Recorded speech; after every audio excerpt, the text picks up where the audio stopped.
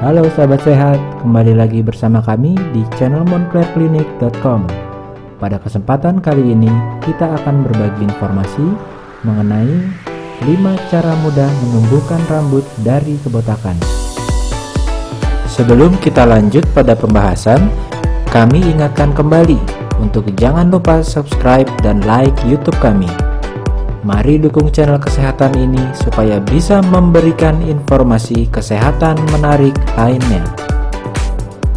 Untuk menumbuhkan rambut dari kebotakan, maka kita perlu mengerti apa itu kebotakan.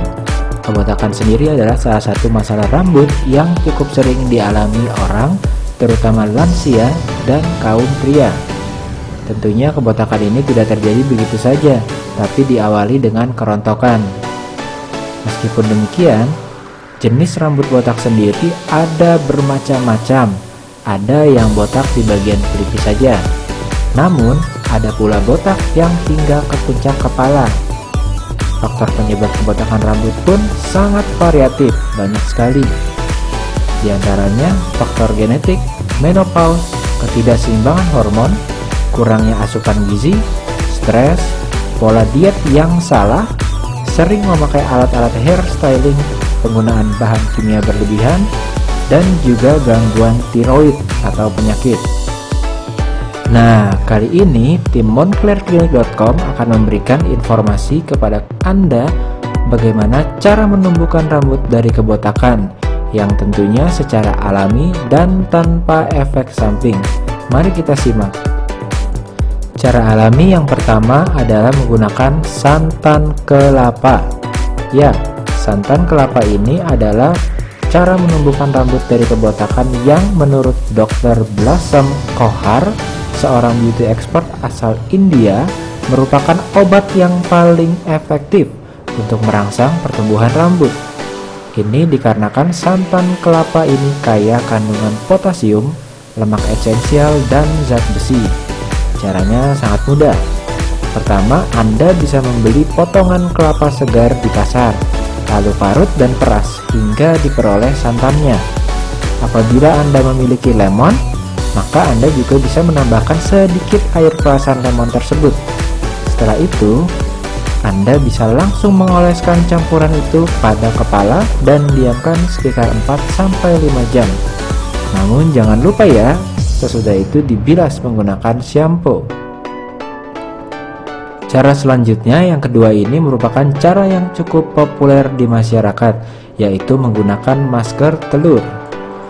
Menggunakan telur ini pun dapat menjadi salah satu cara mengatasi kebotakan rambut, karena seperti diketahui, telur mengandung protein dengan kadar yang tinggi, sehingga tidak heran jika mampu merangsang pertumbuhan sel-sel rambut dengan cepat. Selain itu, di dalam telur juga ada kandungan mineral seperti yodium, seng, sulfur, fosfor, dan mineral baik lainnya, sehingga telur ini pun dapat menjadi alternatif yang cukup populer. Untuk pembuatan masker telur ini pun caranya juga cukup mudah.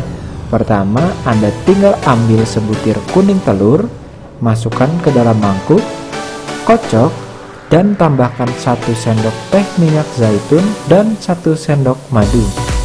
Aduk-aduk, kemudian oleskan pada kepala yang botak dan seluruh bagian rambut. Lalu setelah 30 menit, cuci dengan shampoo hingga bersih. Namun, jika Anda tipe orang yang tidak mau repot, maka alternatif ketiga ini bisa jadi pilihan yang cukup baik. Ya, teh hijau. Apabila Anda memiliki persediaan teh hijau di rumah, maka teh hijau ini bisa dimanfaatkan sebagai obat alami untuk kebotakan rambut Anda. Karena ada banyak penelitian yang mengungkapkan bahwa teh hijau kaya akan zat antioksidan, salah satunya dalam bentuk EGCG, sekitar 10%. Yang mana zat obat ini mampu merangsang pertumbuhan dan digunakan sebagai cara menumbuhkan rambut dari kebotakan. Teh hijau ini juga mengandung senyawa katekin yang dapat melancarkan aliran darah ke bagian folikel rambut Anda, sehingga rambut dapat mudah tumbuh kembali. Cara pemakaiannya tentu sangat mudah. Cukup gunakan kantong teh hijau yang bekas dan oleskan pada bagian kepala yang botak. Biarkan selama 1 jam dan terakhir cuci dengan air dingin. Cara alami menumbuhkan rambut kebotakan selanjutnya adalah dengan minyak kemiri. Minyak kemiri ini cukup baik untuk menumbuhkan rambut yang botak. Minyak ini diekstrak dari biji kemiri, yang fungsinya tidak hanya merangsang pertumbuhan rambut, tetapi juga membuat rambut jadi lebih halus dan berkilau. Anda bisa mencari minyak kemiri ini di swalayan ataupun apotik. Namun, pastikan Anda membeli minyak kemiri yang original, karena sudah banyak yang KW. Pemakaian minyak kemiri ini pun hanya untuk di luar ya. Jadi, jangan sekali-sekali mengkonsumsi minyak kemiri mentah yang belum diolah. Karena kemiri mentah ini pun dipercaya mengandung sedikit racun yang bisa mengganggu kesehatan lambung. Sebagai tambahan, alternatif yang kelima adalah minyak urang-aring. Minyak urang-aring ini dapat Anda coba sebagai obat kebotakan rambut. Minyak ini diperoleh dari ekstrak daun urang-aring dan dikenal cukup ampuh dalam menebalkan rambut. Anda bisa mendapatkan minyak ini di apotek terdekat. Demikianlah beberapa cara menumbuhkan rambut dari kebotakan dan kerontokan.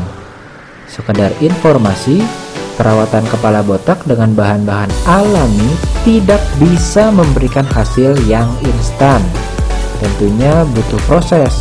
Anda perlu bersabar dan rutin dalam pemakaiannya. Namun, jika Anda ingin alternatif yang lebih cepat, maka Anda bisa kontak ke monclerclinic.com.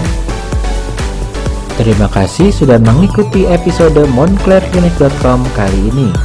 Jangan lupa ya, like, share, komen, dan subscribe untuk mendapatkan informasi terupdate lainnya.